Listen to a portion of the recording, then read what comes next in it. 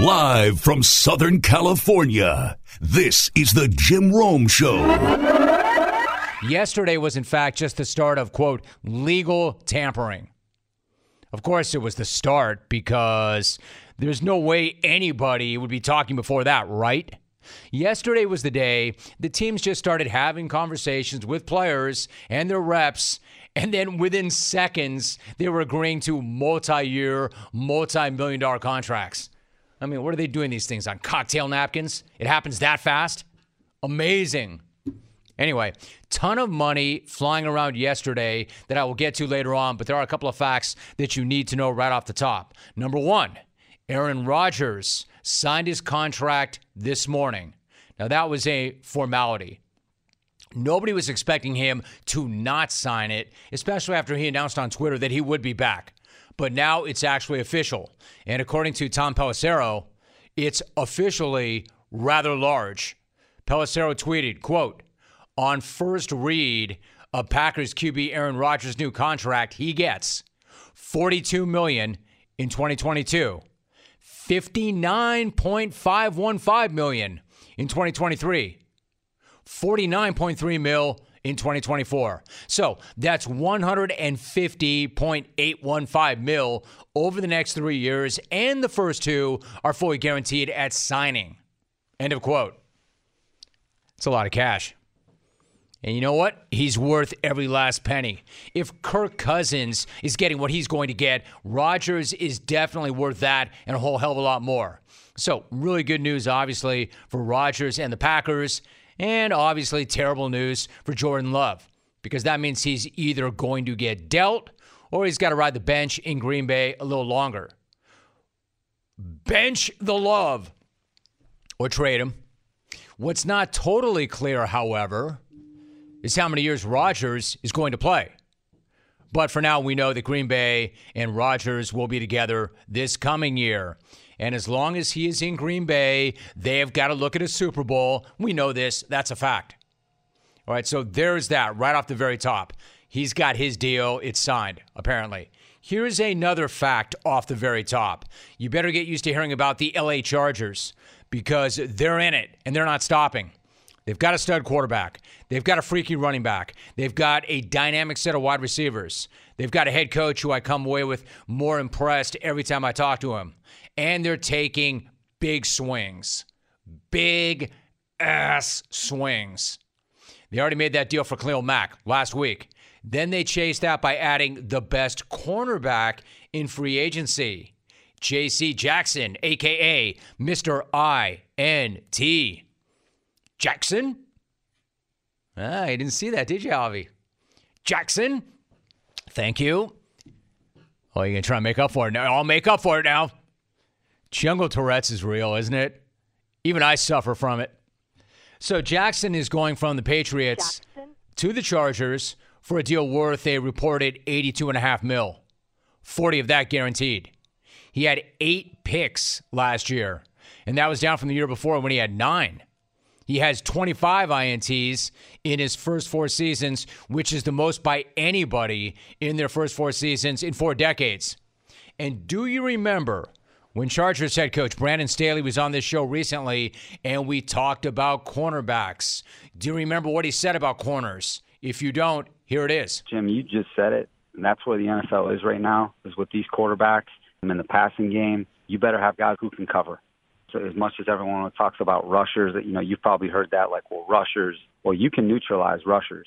So if that happens, do you have the cover guys that can hold up? And to me, it's onboarding as many defensive backs as possible who can cover, who can play the ball in the deep part of the field, and who are outstanding tacklers. And so the secondary is where it's at on defense in the NFL. As long as I'm the head coach, and I know that Dean and Tom, Dean, John, Tom, myself, we believe in that wholeheartedly, is building a secondary that can go against all these big-time players because, as you mentioned, there are a bunch of them right now playing quarterback and receiver. You want to talk about a precursor? Like, he could not have been any more clear or emphatic about that. And then he went out and did that. I mean, when you hear something like that, you knew he was going to go out and pull the trigger and get somebody big time. And what he did was go out and get the guy at the position. The guy at the position, and landed him, and it's going to be a great fit.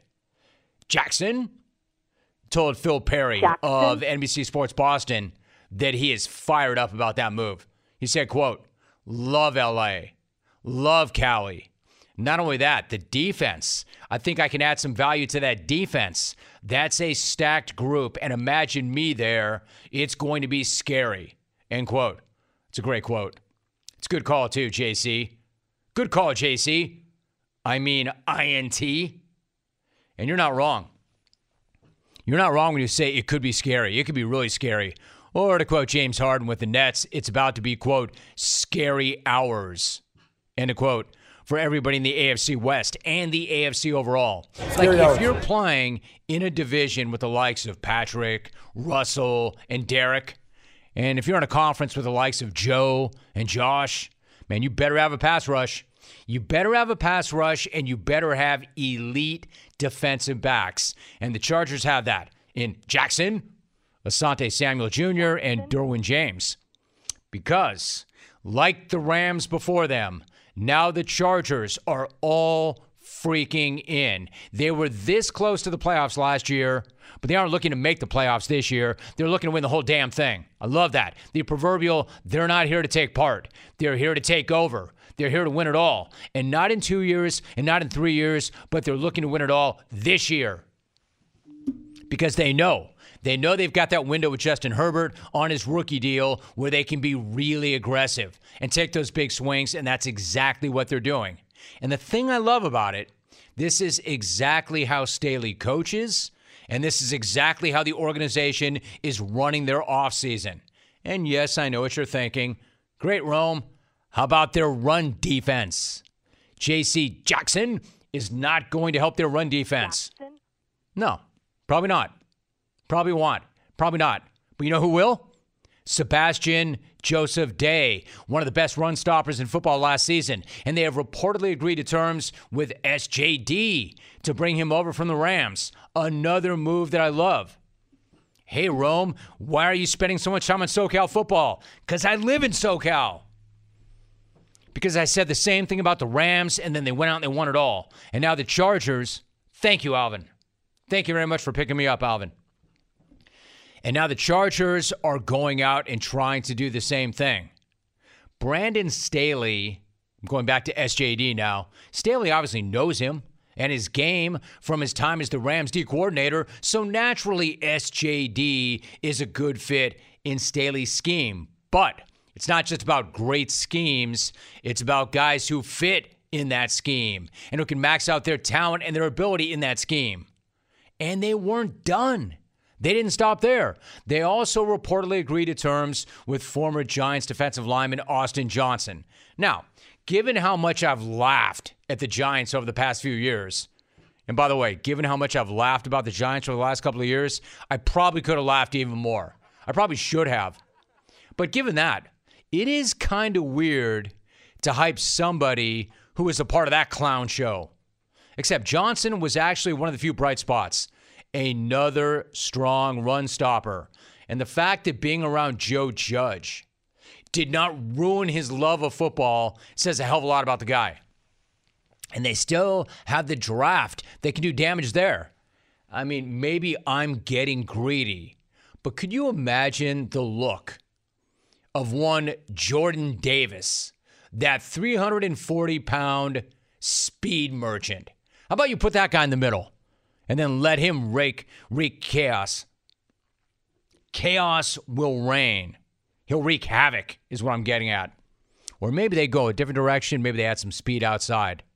Either way, I love the mentality. I love the big swings. Shout out to Brandon Staley and Tom Telesco. Nothing but respect for how these guys are attacking it. I haven't said it in a minute or two, but I need to say it more right now than I think I ever have, at least in a number of years.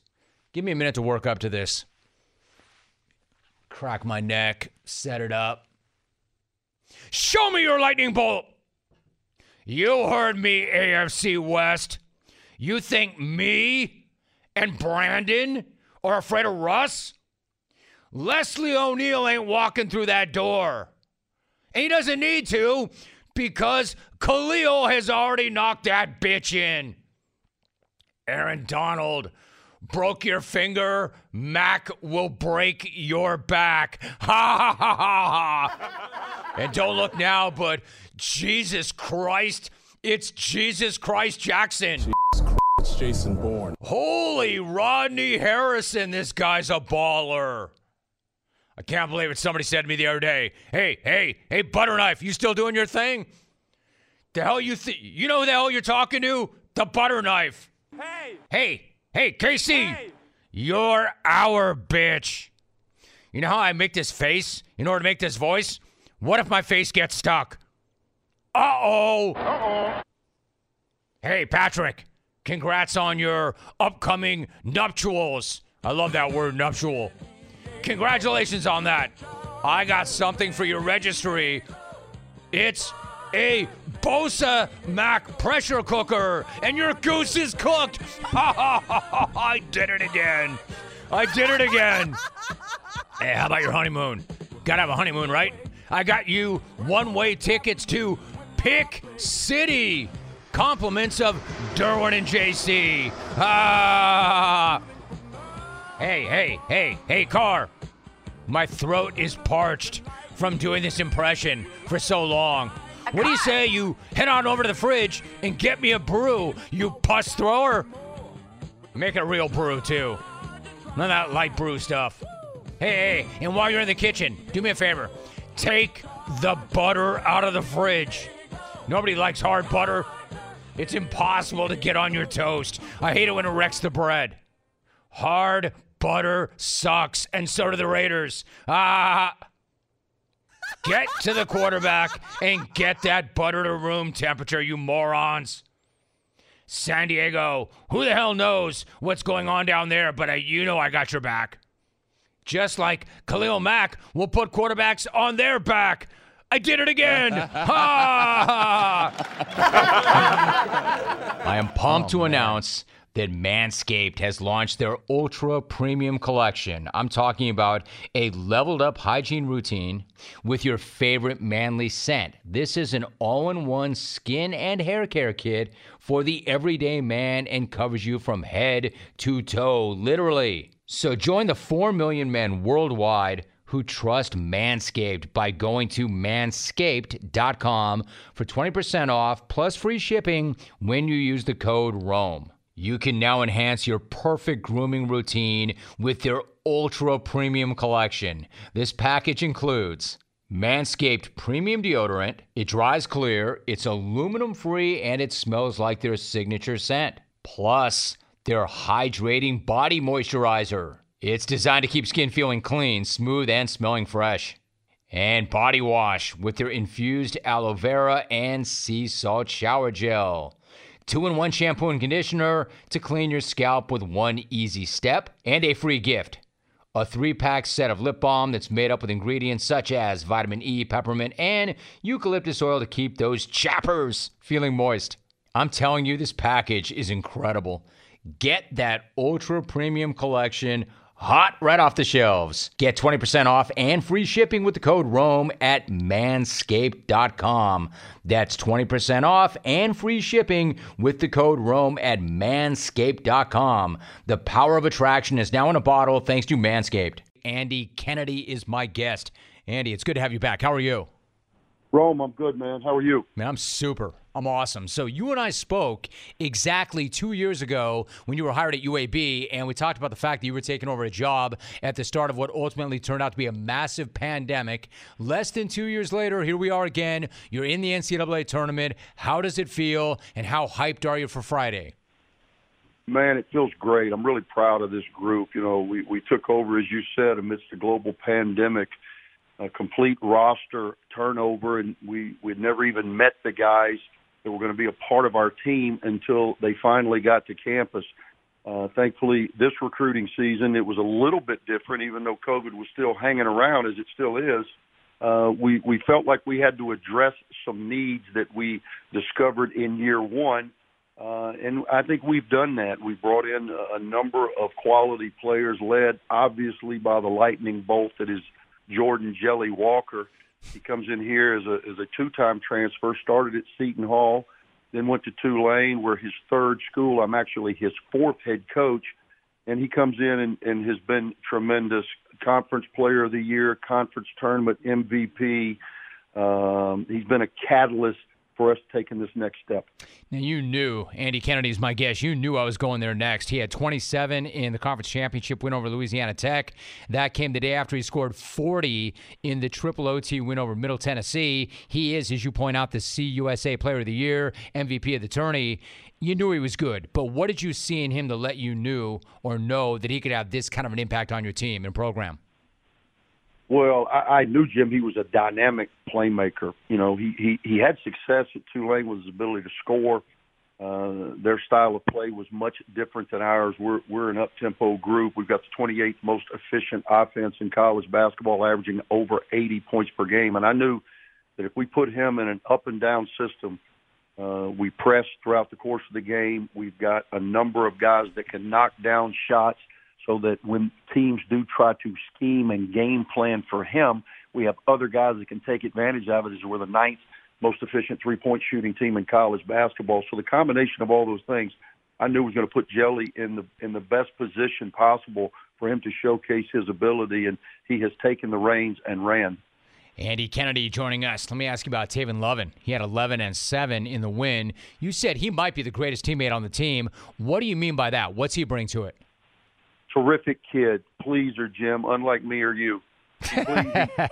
Speak for yourself. He aims to please all the time. He has a pit bull type game, but certainly not a pit bull type mentality, so I'm constantly trying to pull it out of him. He played tremendous for us in the finals, 11 and 7, as you said, and it's going to be a big key for us if we have a chance against a very good Houston team, which is the epitome of a pit bull. That is a pit bull team right there. Andy Kennedy is joining us. Now, you played for Gene Bartow, of course, at UAB, and from day one, Andy, since you returned, you said your goal was to get the program back to that Gene Bartow standard. How would you define that standard, and are you there yet? Well, that standard would mean cutting down the nets, being a conference champion, and having the opportunity to play meaningful basketball, i.e. the NCAA tournament in the month of March. These last 2 weeks have been the culmination of trying to get back to that standard. We're sitting here at 27 and 7. 27 is the most wins in the storied 44-year history of this program. We're a conference champion again for the sixth time in this storied program's history, and we're going to our 16th NCAA tournament. So we feel like we've made major strides towards getting this program back to coach's standard. All right, so I know you don't want to make it about you, but let me ask you something. You were in TV before taking this job, and as we talked about, you don't lose games when you're broadcasting. Now, people around the game, even people outside the sport like Hugh Freeze, have been hyping you and the job that you've done as a coach. Does it feel like any kind of validation for you? And is there any part of you that wants to say, hey, y'all, how do you like me now? Or do you feel like saying that to anybody who's ever doubted you? Is there any of that fuel? Well, you know, obviously I'm a competitor, and to your point, I did the TV thing, and it was great for me. It was great from my perspective, Jim. You know, I'd been in this grind forever, and it allowed me to see things differently. And everybody would say, man, why would you get back in that grind, man? You never lose a game in TV. And I would say, well, you never win one either. I like the grind. I embrace the grind. And for me, you know, I was afforded the opportunity to come back to my alma mater, a place that means a lot to me. And for us to have this success and start building this back to the Gene Bartow standard is all of the recognition that I need. This is really about the kids. And anytime you have success, obviously with that will come some good notoriety. And that's great for us in building our brand. But for me, it's really focusing on, you know, trying to extend our 7-game win streak to number 8 on Friday night. All right, so knowing the history that 12 seeds have had in the NCAA tournament, what was your reaction when you saw your name come up as a 12? I was anticipating a 12. I thought we might have a chance to get to an 11 based on our numbers, but I was anticipating a 12. When I saw Houston come up opposite us, I've got so much respect for Kelvin Sampson. What a tremendous job he's doing of rebuilding Houston basketball. You're talking about a rich tradition, Hakeem Olajuwon, Clyde Drexler, Guy Lewis, and then it hit a little bit of a downturn. So he has certainly revitalized that into a national program. We're talking to Andy Kennedy. He's fierce, isn't he? He is tough. His teams are tough. So when you go up against him in Houston in the first round, what are your early thoughts, particularly on that matchup? What is the key for you and your team? We pride ourselves in playing a lot like Houston in that, winning the effort areas. They're tremendous off the glass. They don't give you anything free. And then defensively, they are a monster, one of the best in all of college basketball. Ken Palm's got them rated as the 11th most efficient defense in college basketball. And we come in, another program first rated the 28th most efficient offense in college basketball. We shoot the three well. I think we're ninth in efficiency in college basketball, and they defend it as well as anybody in the country. So it's going to be ultimately who is going to be best version of self. We've got to be better at what we do than they are at what they do in order to give ourselves a chance. That's it. Got to be best version of yourself. Andy Kennedy joins me for a few more moments. You've got a team that's been tested now. Tested in games against South Carolina, West Virginia, San Francisco, and more. The connections to West Virginia and South Carolina are special because Bob Huggins is one of your mentors. You coach Frank Martin. This is a huge Hug house. This is a huge Frank Martin house. What did you learn from working with them? Well, Bob Huggins is my mentor. He's my guy. He had a little bit of a down year this year, but, we all know he's a future Hall of Famer, one of the best in the business. And when I watch Houston, Rome, I reflect back on my time at Cincinnati when I was working for Hugs. Frank and I were assistants there together. And when I watch Houston play, it reminds me of the old Cincinnati Bearcats of the early 2000s where, quite frankly, their best offense is a missed shot. And I live that. So I respect that type of basketball. Hugs is my brother, and then Frank Martin. I got the news yesterday that his time at South Carolina had come to an end, and we spoke last night. We are truly brothers from another. And I told him, man, you will always be remembered. He did a great job at South Carolina. Took them to their first ever Final Four. But, it's a tough business, and when you're around a long time, I lived it at Ole Miss, sometimes the appetite for change is overwhelming. I'll tell you what, Yes, I love both those guys. I mean, I'll just say it for the record. I love both of them. Really quickly about Frank and South Carolina, now that they've parted ways, what does that program or what will that program miss when he leaves? Well, they're going to miss a determined leader who always had his guys prepared, always held them accountable, and they played to a standard, which was a Frank Martin standard, and he put that stamp on South Carolina basketball. Andy, in terms of the standard, really quickly, do you talk to your guys about the standard and standard over feelings? Is that something that ever comes up? Every day, Jim. Every day. I don't really care about feelings. Feelings are flippant. For us, we want to be relentless in our pursuit of excellence. That is on and off the court. We want to be consistent in our approach, and then we're ultimately always going to be grateful for the opportunity. That's our standard. There it is. He's the head basketball coach at UAB, second season there. They had a great regular season and now a great opportunity. They've got a matchup in the South against Houston. They are a 12 seed. Love that matchup. Andy Kennedy is the head coach. Andy, it's good to have you back. Great to see where you are. Good luck on Friday. I know it's a big one, and I'll be really anxious to see how it plays out. Good luck to you. Hey, Rome, I appreciate you, my friend. Listen, the very best athletes know that your championship body is not built in a day. The same is true when it comes to your long-term financial goals. Get financially fit with M1, the finance super app. It's commission-free, and it makes growing your money easier so you can strategize for the end game. Build a custom portfolio or choose a pre-built portfolio that speaks to your goals. Then automate your everyday money moves and use your extra time to watch the highlights. They even make it easy to stick to your investing strategy by automatically rebalancing your investments every time you buy into your portfolio. That keeps your investments close to where you want them. That way your portfolio sticks to the plan for the long game. There are no huddle-ups needed. Visit m1finance.com/sports. That's M with the number 1. Sign up and see why Money, Investopedia, and Yahoo Finance are proud superfans of M1. That's m1.com/sports. Investing involves risk, including the risk of loss.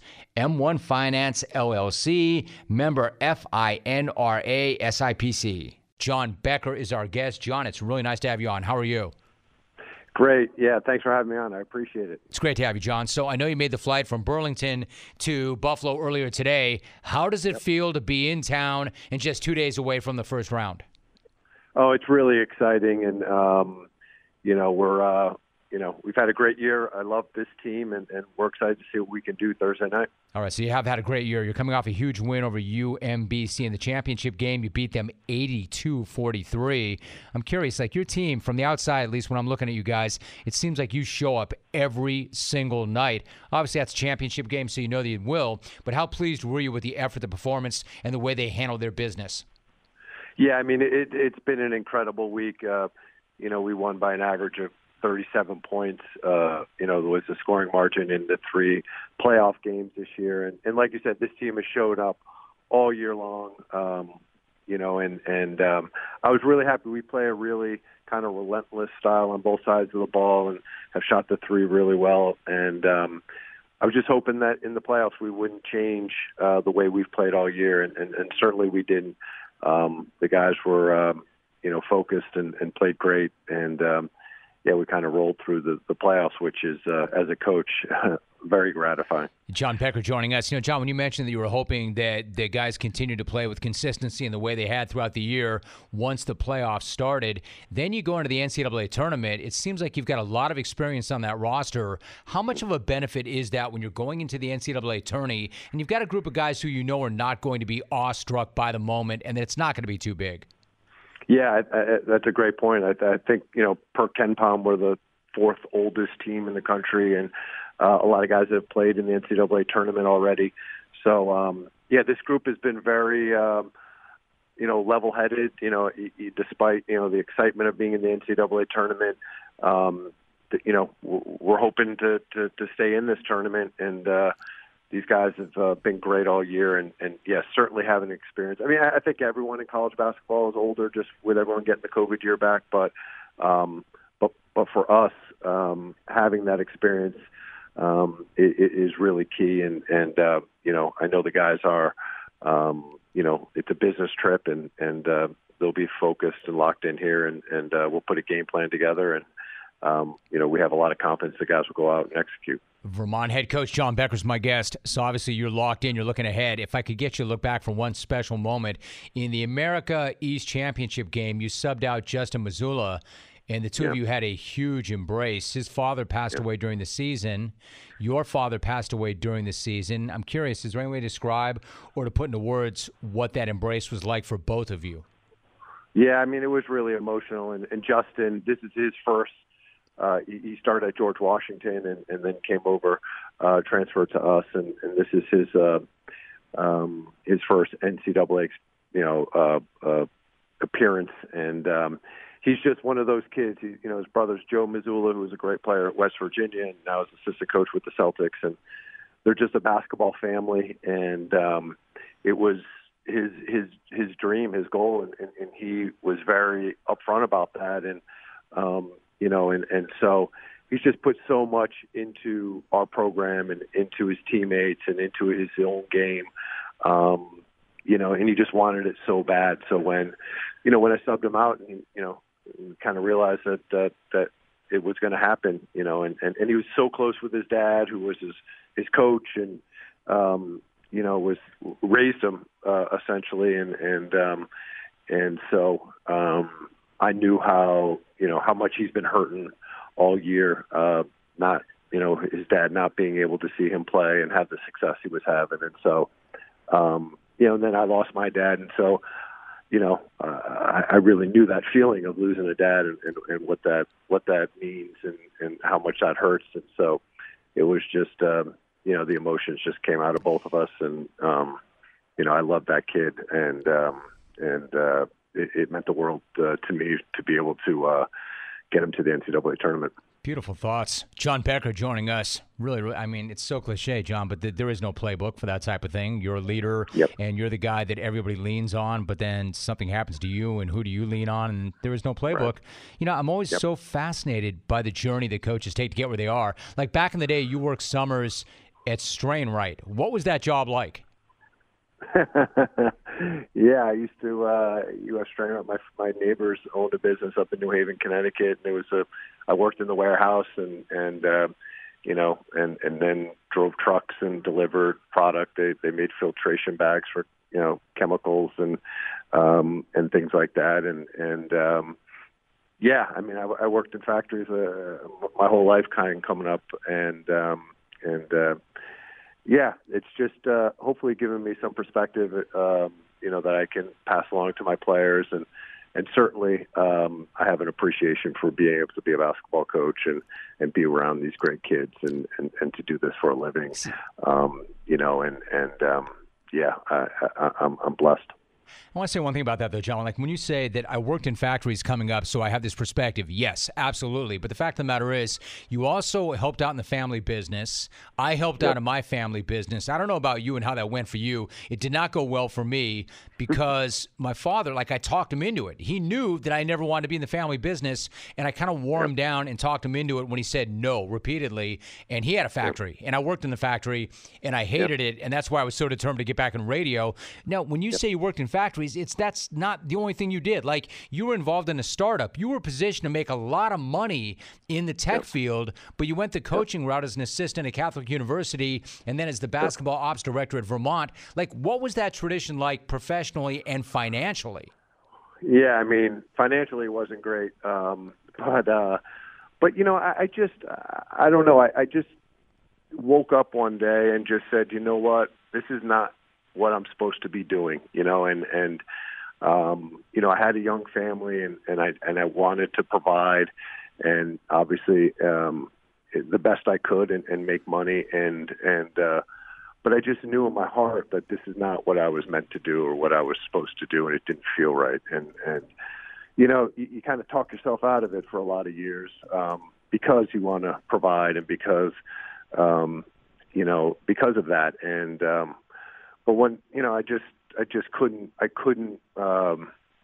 just keep lying to myself like that, I guess. And so Jimmy Patsos, who was love him, was the assistant coach at Maryland at the time. I called him up and started working Gary Williams basketball camp back in the early '90s, and an opportunity. The head coach at Gallaudet University, Jimmy DeStefano, who's one of my favorite people in the world.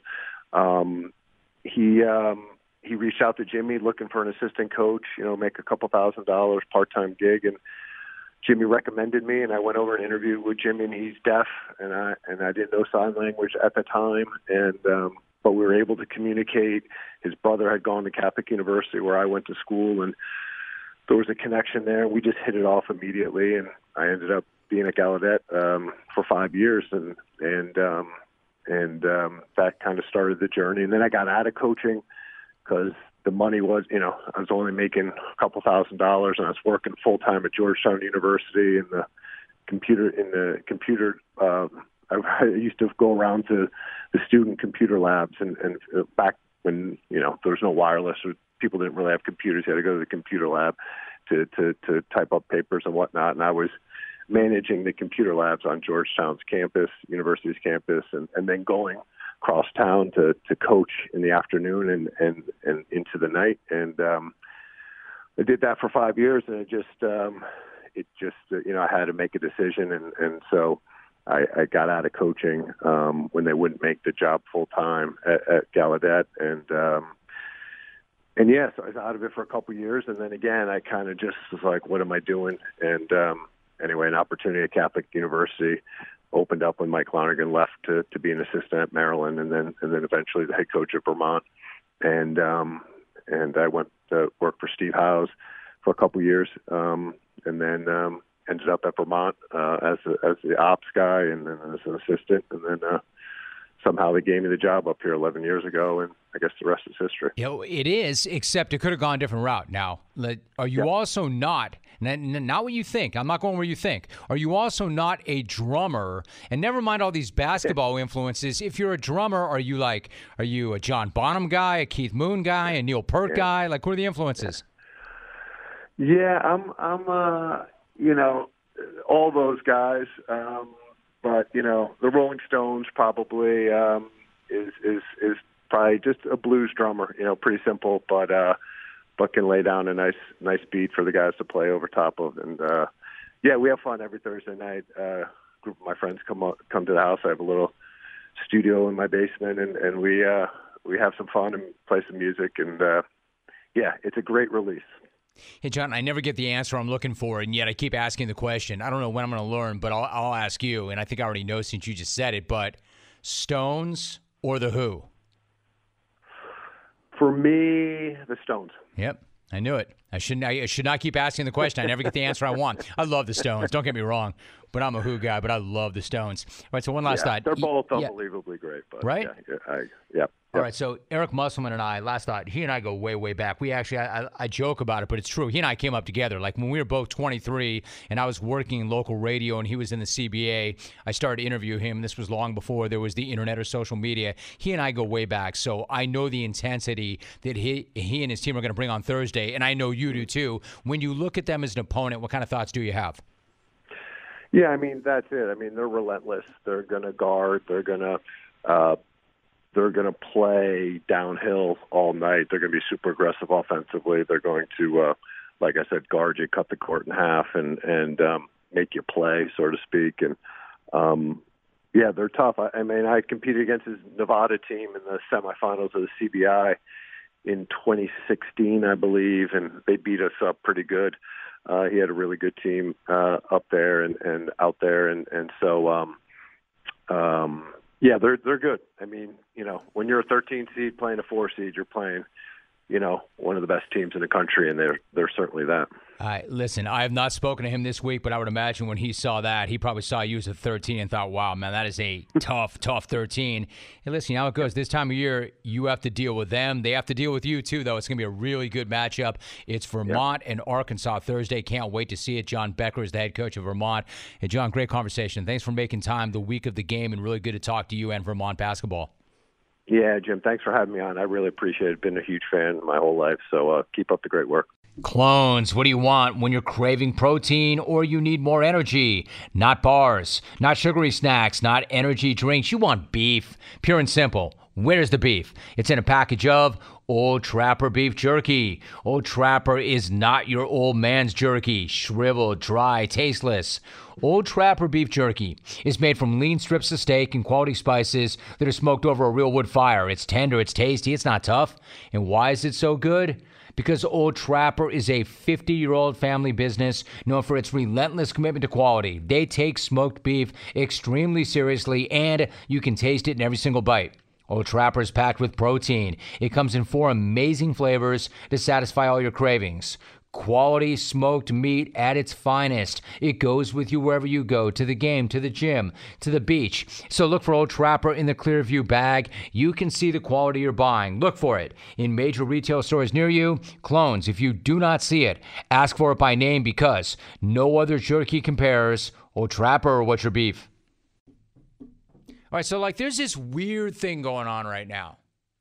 And again, I want to acknowledge the show. I want you to know I've got an open mind. I want you to know that I do care what you think. And I hear what you think. And I see what you thumb out. I'm just saying it's my job to check you. That if I don't, who will? And if I let you run amok and I let you run wild, then I don't have a way to put food on my plate. It's my job to check you. But I'm paying attention. I've got an open mind. So there's this weird thing going on right now. A bizarre groundswell of clone support for Lawrence today. Maybe you thought it was harsh when I told him that he's been banned and he doesn't know it. But people are rallying around Parody Larry all of a sudden.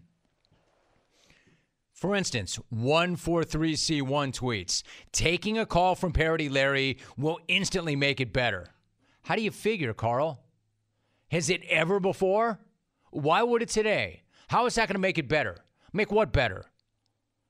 Maybe make your life better, but it's not going to make my show better.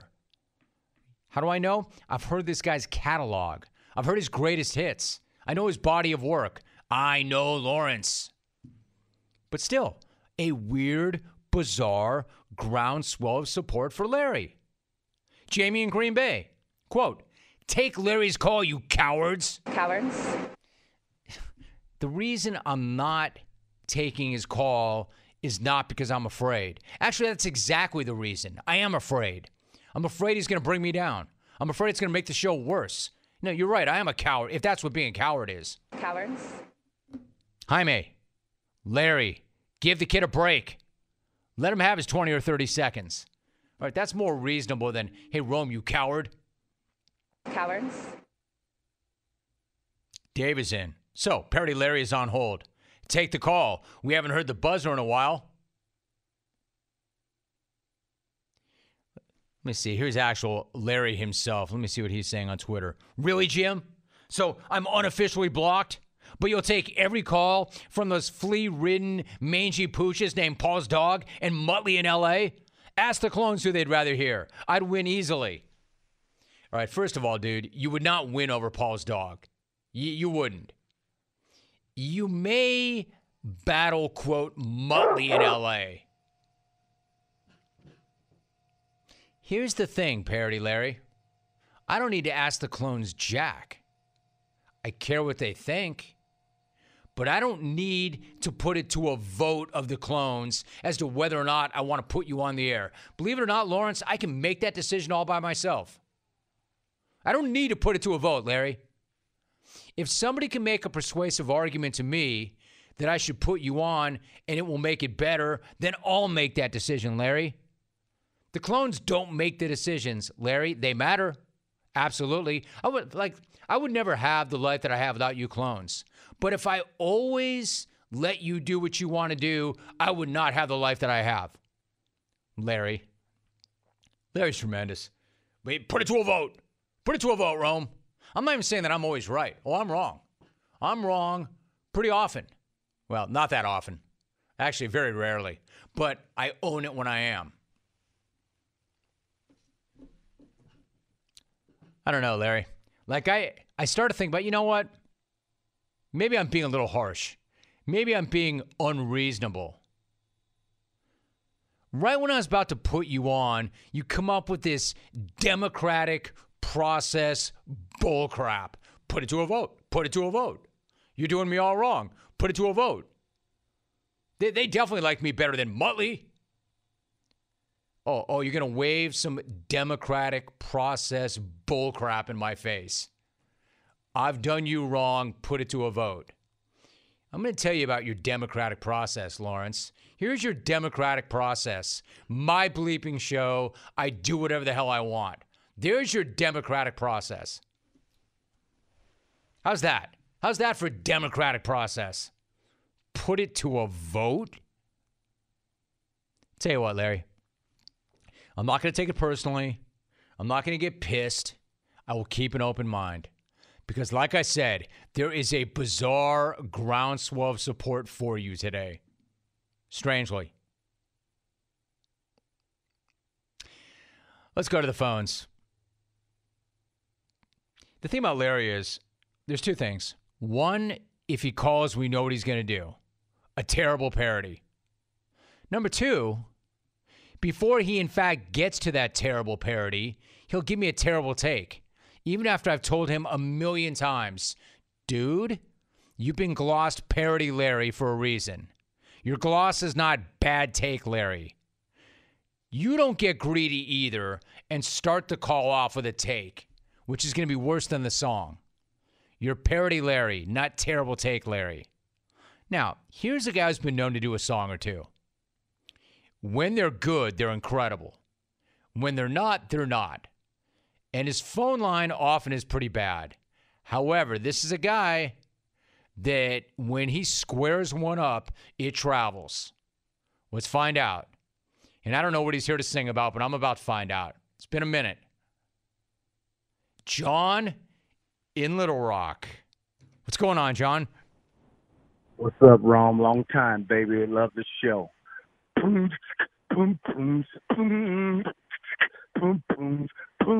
Don't take Larry's call. He will never make it better. He will never make it better. Don't take Larry's call. 'Cause he will write a scarlet letter. He will write a scarlet letter.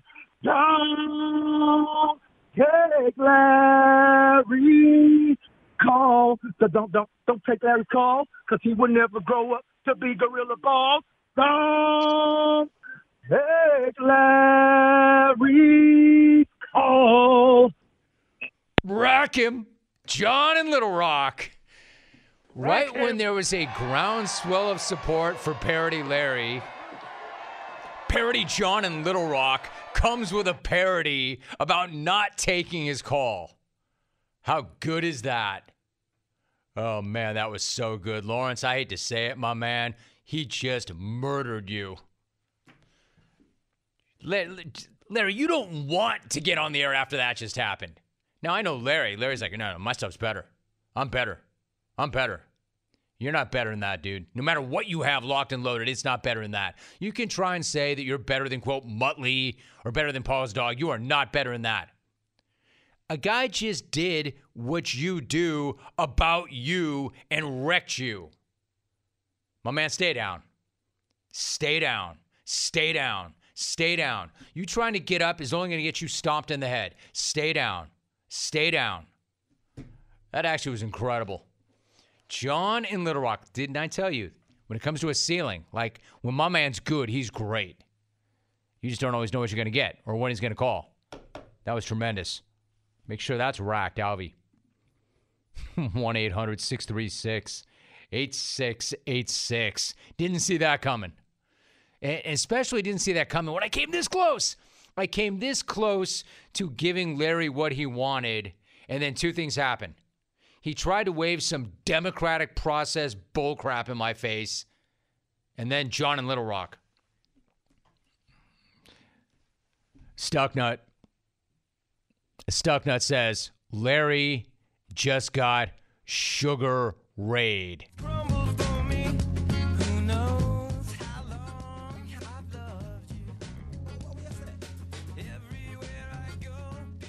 He just got Sugar Rayed. Hey, listen, I'll get back to sports soon enough. I will. But every once in a while, the jungle takes front and center stage. I've always said the biggest topic on the show is the show itself, and especially on stuff like that. And yet, it doesn't matter, right? My favorite thing about the show is that you can all hear the same thing, and you all have totally diametrically opposed, polar opposite takes. Like, check this guy. Neil in Milwaukee. John in Little Rock was terrible. Is Alvy asleep at the buzzer? Dude, if by terrible you mean great, then you're right, he was terrible. He was not terrible. John in Little Rock at times has been terrible. I'd be the first guy to tell you that he's terrible. Hey, Rome, why are you right? Because I said so? Or, now how about this? Because I'm not always right. Why am I right? Because he wasn't terrible. You see what he just did there? I can't believe I have to explain this to you, Neil. This guy just did a parody about how terrible Parody Larry is because Larry wanted on, and the song was all about why I should not let him on. This is pretty easy, Neil. It actually was really good. Really good. I am pumped to announce that Manscaped has launched their Ultra Premium Collection. I'm talking about a leveled up hygiene routine with your favorite manly scent. This is an all-in-one skin and hair care kit for the everyday man and covers you from head to toe, literally. So join the 4 million men worldwide who trust Manscaped by going to manscaped.com for 20% off plus free shipping when you use the code ROAM. You can now enhance your perfect grooming routine with their Ultra Premium Collection. This package includes Manscaped Premium Deodorant. It dries clear, it's aluminum-free, and it smells like their signature scent. Plus, their hydrating body moisturizer. It's designed to keep skin feeling clean, smooth, and smelling fresh. And body wash with their infused aloe vera and sea salt shower gel. 2-in-1 shampoo and conditioner to clean your scalp with one easy step. And a free gift. A 3-pack set of lip balm that's made up with ingredients such as vitamin E, peppermint, and eucalyptus oil to keep those chappers feeling moist. I'm telling you, this package is incredible. Get that Ultra Premium Collection hot right off the shelves. Get 20% off and free shipping with the code ROME at manscaped.com. That's 20% off and free shipping with the code ROME at manscaped.com. The power of attraction is now in a bottle thanks to Manscaped. Robert Jones is my guest. Robert, good to have you back. How are you? Hey, man. How you doing? I want to rephrase that. You and I spoke last year at this time, had a blast doing it. You're back in the tournament. So how does it feel this time around, and what's the vibe like around the team this week? Obviously, there's a lot of excitement. You know, being in the NCAA tournament is always a tough feat to accomplish, especially coming from a one-bid league, which I guess most of the leagues around the country are. So it's always tough to make that happen. And the guys are excited. For me, I think last year I was probably I'm different excited because it was my first time going as a head coach. I went as an assistant coach in 2012. So this time around, I'm very, very excited, but probably not like last year when I felt like the weight was off my shoulders last year. All right, that's kind of interesting. Last year, you won your game in the first four, or Yep. you did that. Now, this year, you're not in the first four, but you are a 16. Is there any part of you that feels like the team is being overlooked and disrespected with that 16 seed? Oh, without question, there's a lot of part of me that feels that way. Okay, man, I like think that with 24-6, it's hard to win 24 college basketball games. I'm not sure if a lot of people understand that or realize that. And to be still placed that as a 16 seed, honestly, I felt like, you might as well just put us back in the first four. Because at least the first four, you go to play someone as a very, very light opponent. And then you get a chance to play against, a number one seed. So it's almost a 2-for-1 deal. You put us against the number one seed in the region, Baylor. And like I said, I don't think that we should have been even a 16 seed, honestly. 24 wins is hard to do. Oh, man, I love that response so much. Good for you. I love that. Is there any part of you that feels like you were overlooked? Yeah, there's a lot of me that feels like we were overlooked. It's hard to win 24 games. That is a great answer. I respect that so much. Now, so you have this game against Baylor. You faced Wichita State. You faced Xavier. You faced New Mexico. These are tough teams, not the defending champs, but they are tough teams. How valuable do you think those games are for you when it comes to prepping for Baylor? I think it's extremely valuable because last year, with COVID being at full tilt last year, we didn't play the normal schedule that we would play. Going across the country playing different teams. We played more of a regional a tough mid-major schedule. We played James Madison, ODU, and teams of that nature. And so when we played Gonzaga last year for the first time, that was the first time we played a high major all year. Usually by the time we reach postseason, we've already played 4 or 5, maybe 6 high majors throughout the year. So now the speed, the physicality, the strength is not like a shell shock to our guys. So this year, with us being able to play at Wichita and Xavier and New Mexico, and we had Loyola on our schedule, but it got canceled due to COVID, was that, we did that by design to make sure that we were able to basically get some practice against those kind of teams because we really felt like we were going to get back to the NCAA tournament. So we just wanted to make sure that we would be able to hopefully have a better showing against a high major team in the NCAA tournament. Robert Jones joining me once again. Now, when you and I spoke last year, we talked about the fact that your mother always told you, don't be nervous. Don't you ever be nervous before games or big moments. And you had a really nice career, which we can get into in a moment. So I'm curious, what is your message specifically to the team before they take the floor on Thursday? Well, I told them that this is going to be the first time on Thursday first time in about 3, maybe 3.5 months that we haven't been the favorite in a game. We've been the favorite for a long time. We started off the season 9-1. Best start, 10-game start in MEAC history, second best start in HBCU basketball history. And so we already had a bullseye. Actually, hey, let me just go back, Jim. Yeah. Coming into the season, we were picked preseason number 1 in our conference.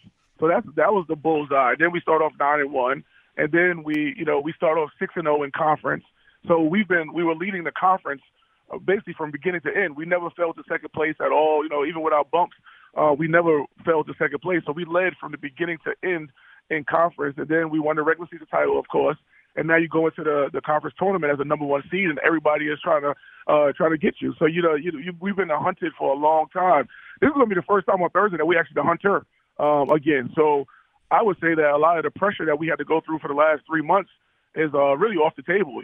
We should be able to just go in there with a clear mind, clear head, and just be able to play basketball instead of worried about being upset, because now we're trying to pull the upset. I like that. You guys have had the bullseye on your back from start to finish. Robert Jones joining us. Let me ask you about Joe Bryant Jr. He had 23 points and 4 rebounds in the championship game over Coppin State. He's your conference player of the year. He's the MVP of the tourney. I mean, this guy's always won. He won titles in high school, now in college. What's he mean to the team, not just in terms of production, but in terms of being a flat-out winner? You know, even though he's our best player, he'll do all the intangibles that comes towards winning, I should say. And that's, he'll dive on the floor. He leads the team in charges. He'll get in there and rebound at his size. He'll go in there. If he's not rebounding, he'll go in there and box out. He'll do all the dirty things as well as being the leading scorer. Sometimes, a lot of times, these leading scorers, they're prima donnas. They just want to score the ball. They don't want to do the dirty work. They don't want to do the blue-collar stuff. So he's like a blue-collar leading scorer, which is rare, which leads to, winning. And then his leadership, all the guys engage with him and they like him and things of that nature. And he's just able to, keep these guys on the straight and narrow. And the other thing, too, he embraces our culture. He's a 4-year kid, which is very rare to say in this day and age of the transfer portal.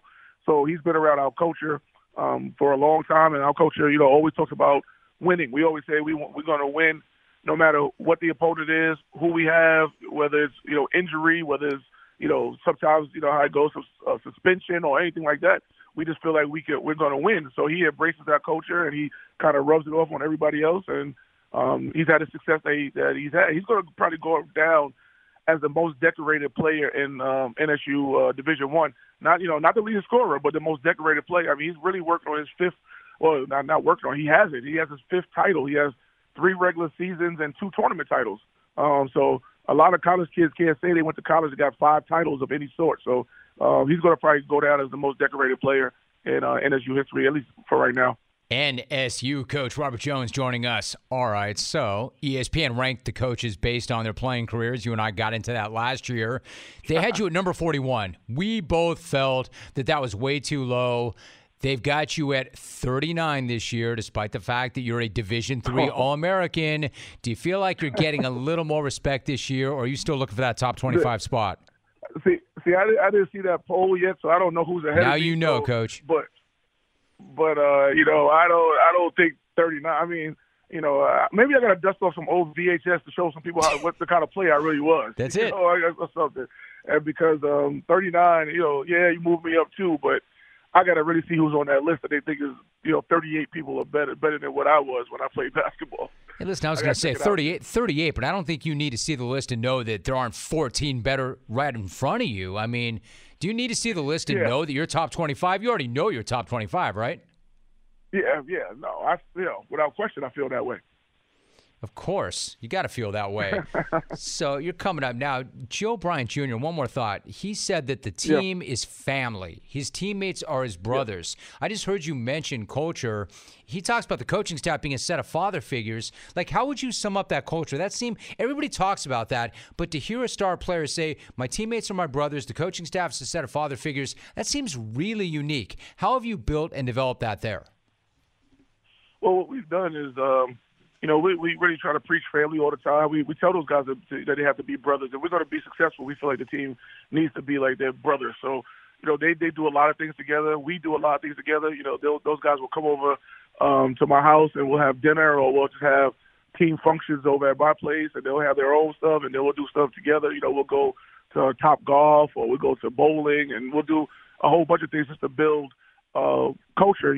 Some of those things we had to limit in the last 2 years because of COVID times, but we still do the things like, the dinners at my place, and we used to always watch like the Mayweather fights and stuff like that. So, we do a lot of different things to promote the family culture, because the one thing I want the guys to understand is that no matter how I am on the court, because I'm very intense and I'm going to get after them on the court, is that I'm just really like a regular person, a down-to-earth person. I think the rest of the coaches are too. And so we try to have that happy balance of them understanding that that alter ego that we have on the court is not really who we are as a man. And I think that a lot of those guys understand that, which creates the family atmosphere. All right, so one quick follow. You mentioned Mayweather. I'm curious. When you used to watch him fight, would you look at that guy and hold him up as an example to your team as, dude, this guy's work ethic is unbelievable. This guy's athleticism is unbelievable. This guy's defense is unbelievable. This guy never even gets hit.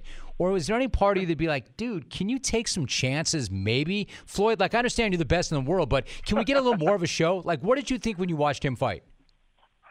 I mean, like you said, he was. I think he fought for so long, and he still, dibbles and dabbles because he didn't get hit. So it wasn't like, he took a lot of punches during his career. But I do agree. I think that sometimes the fans wanted a little bit more of a show. But I think at the end of the day, for a guy like Mayweather, and the same thing I tell my Spartans is that no matter if we win pretty or we win ugly, we need to win. So, and he won at the highest level with an unblemished record. And, we try to do the same. That's it. Scoreboard. And there are some certain business decisions, and Floyd was real smart like that. Real smart like that. He is the head basketball coach at Norfolk State. 9th season there. I love that matchup. They're going to get a crack in the East as a 16 seed against Baylor on Thursday. Robert Jones, my guest. Robert, great to have you back. Really do appreciate it. Thanks so much. Thanks for having me, Jim. Appreciate you, man. Gino, what's cracking? Yeah, Romy, thanks for taking my phone call as always, my man. I realize that, especially today, other things are going around in the news and no one really cares to talk about the Players' Championship, much less the announcers for the Players' Championship. But does Gary Koch think that referring to someone's 3-wood as less than driver, does he think that's clever? Because it's really not.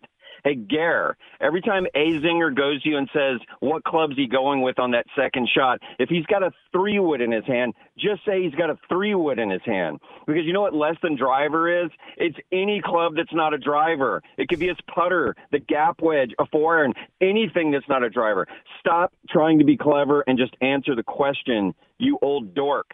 And on the subject of old dorks, I've been trying to get this takeoff about Tom Brady for a while. Bro, Tom, do you know why it is that anyone ever even cared about you? It was because you were playing football at a historically high level. You see, it wasn't actually you that we were interested in, Tom. It was literally anybody that could win as often as you were, and that just happened to be you. But it wasn't actually you per se, Tom, the human being, because you're not that interesting. In fact, you're pretty boring. And now that it's become clear that you're some sort of pathological narcissist that has to formulate press releases anytime anything else is grabbing some shine off you, you're actually becoming a nuisance. You know that Tom Brady movie about Tom Brady, starring Tom Brady, written by Tom Brady? Nobody outside of a bunch of sycophantic New Englanders even care about that. And these are the same people that think Good Will Hunting and The Town are feel-good documentaries and hope their kids grow up to be relatively smart janitors and or bank robbers, preferably both. And Romy, why do fading sports stars think that we want to hear about them once they are soon to be irrelevant? To the point, why does Hope Solo have a podcast on SiriusXM? The first time I heard the ad for the Hope Solo Speaks podcast, I thought maybe Baby Yoda had learned how to talk. But no, we're actually talking about Hope Solo, the female former soccer player who has apparently stopped assaulting family members long enough to record her own podcast and says she's going to set the record straight and that everybody has been talking erroneously about her. You know what, Hope? Nobody's talking about you other than your parole officer. And I know Andy Warhol said everybody gets 15 minutes, but do they all get a podcast or a movie that they wrote about themselves? Athletes that are on your way out the door, show some dignity and just go away. We only liked you when you were relevant. And now that you're not, the guy who takes my order at the Wendy's feels way more relevant to me than you do. Thanks, Romy. Oh, man. Rack him. Like, that's smack-off material. It is. On a random Tuesday. John in Little Rock. What's going on, John? What's up, Rom? Long time, baby. Love the show.